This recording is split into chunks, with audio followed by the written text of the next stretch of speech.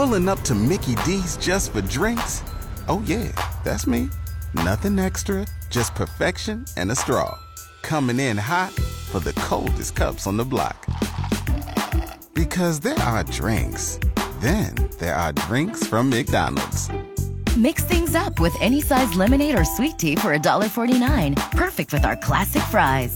Price and participation may vary. Cannot be combined with any other offer. Ba-da-ba-ba-ba. This is FM News 101 KXL. It is Portland's Morning News. Good morning to you. I'm Veronica Carter. And I am Brett Recamp. Thanks so much for being with us on this Monday. It is 8:03. Portland police are investigating an overnight shooting. Officers responded to the shooting at 1 this morning and found a woman dead. Happened at Southwest College Street and 6th Avenue at Portland State University. Police have not released any details about the victim or suspect information. The trial of the wife of a beloved culinary teacher starts today. KXL's Rosemary Reynolds reminds us of some of the details of this case. Nancy Brophy was a romance novelist. In 2011, she wrote an essay entitled How to Murder Your Husband.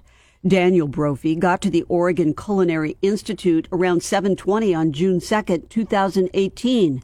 He was the only person in the building at the time. A co-worker discovered his body. He'd been shot twice, once in the chest and in the back.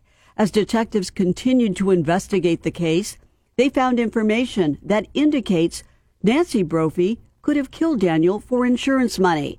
She had several life insurance policies on him, totaling more than $1.5 million. The trial is expected to last about 4 weeks. Rosemary Reynolds, FM News 101. Well, you're going to have to take precautions if you own a car because of thieves. We have that story from KXL's Annette Newell. They're quick, they're easy, and they're targeted. Catalytic converter thefts have skyrocketed over the past 2 years, not just in Portland, across the country. Those thieves so bold that Oregon lawmakers passed a new law trying to make it harder to sell the stolen parts, which have valuable, precious metals in them like platinum and palladium, driving those thefts. The law went into effect in January, so it's too early to tell if it's having any impact. Since January, though, there have been more than 5,600 thefts of car parts or accessories across Portland. Oregon Live notes hotspots like the Buckman neighborhood, the Hollywood district near Northeast Halsey and Sandy Boulevard, Hayden Airport, Northwest Portland, and the South Waterfront. Annette Newell, FM News 101.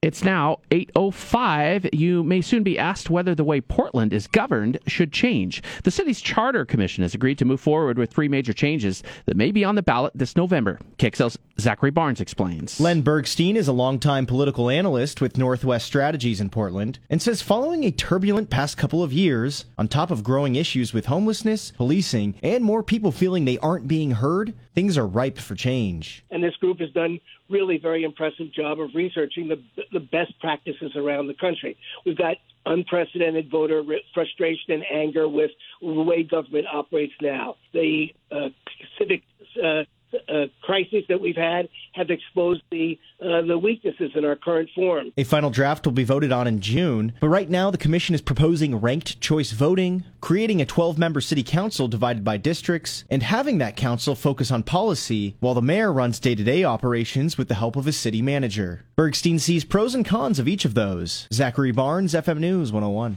$30 million is heading to Oregon to ease the pain of those struggling to make ends meet. We have that story from KXL's Jeremy Scott. Congressman Kurt Schrader helped secure the funding through the Department of Energy's Weatherization Assistance Program. The Biden administration awarded the funding, which will help retrofit homes by installing insulation, updating heating and cooling systems, upgrading electrical appliances to keep homes warmer in the winter and cooler in the summer, and use less energy. Congressman Kurt Schrader says it will lower utility bills, reduce energy usage, and create good-paying jobs for Oregonians. The program has benefited more than 4,400 Oregon households since 2010. Jeremy Scott, FM News 101. And now it's time for weather, and joining us live is KGW meteorologist Joe Ranieri. Good morning, Joe. Hey, good morning. How you guys doing this morning? Good. I'm fresh off of vacation. He's a week ago. He was fresh off of vacation. Which is, in other words, it's been forever. Yeah. We're already planning the next one. However, our topic of the day, everybody's dealing with this apparently right now, are travel nightmares, mostly cancellations and disasters. So we get to ask you that. You ever run into any little nightmare trying to get to and from?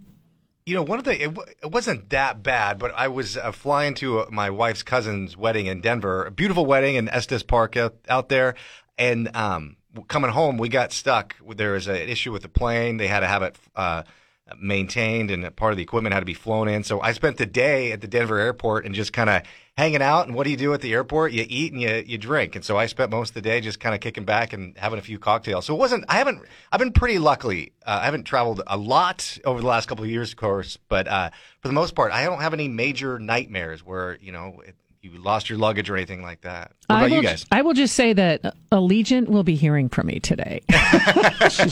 She's no longer allegiant to Allegiant. No. And the thing is, things like that happen. We all know that. But when they have zero bodies in customer service, either phone, internet, or standing at the booth at the airport, that's where it gets a little frustrating. Yeah. So eating and drinking at the Denver airport, that was probably pretty cheap, huh? Yeah, exactly. Well, my mother-in-law, took care of the bill, so I felt pretty fortunate. But yeah, it wasn't a cheap trip. But talking about the customer service, it's frustrating to be on hold for an hour or two just to hear. I can't get to you right now. It is frustrating. I know they're going through a lot of stuff, the strike and all that, but it's not easy. How about servicing our listeners with some customer service? What's the weather, Joe? We are looking at stormy conditions. Before I came into the booth here, we were looking at some thunderstorms popping up kind of throughout the Coast Range. They'll probably start to push in throughout southwest Washington in the next 5-10 minutes or so near Longview and Kelso. Here locally, we're going to be seeing scattered showers and some windy conditions. The metro area is under a wind advisory until this evening. And you travel over the mountain passes. We've been talking about this all morning long. It's incredible to see how much snow is in the forecast for the mountains. There's a winter storm warning in effect.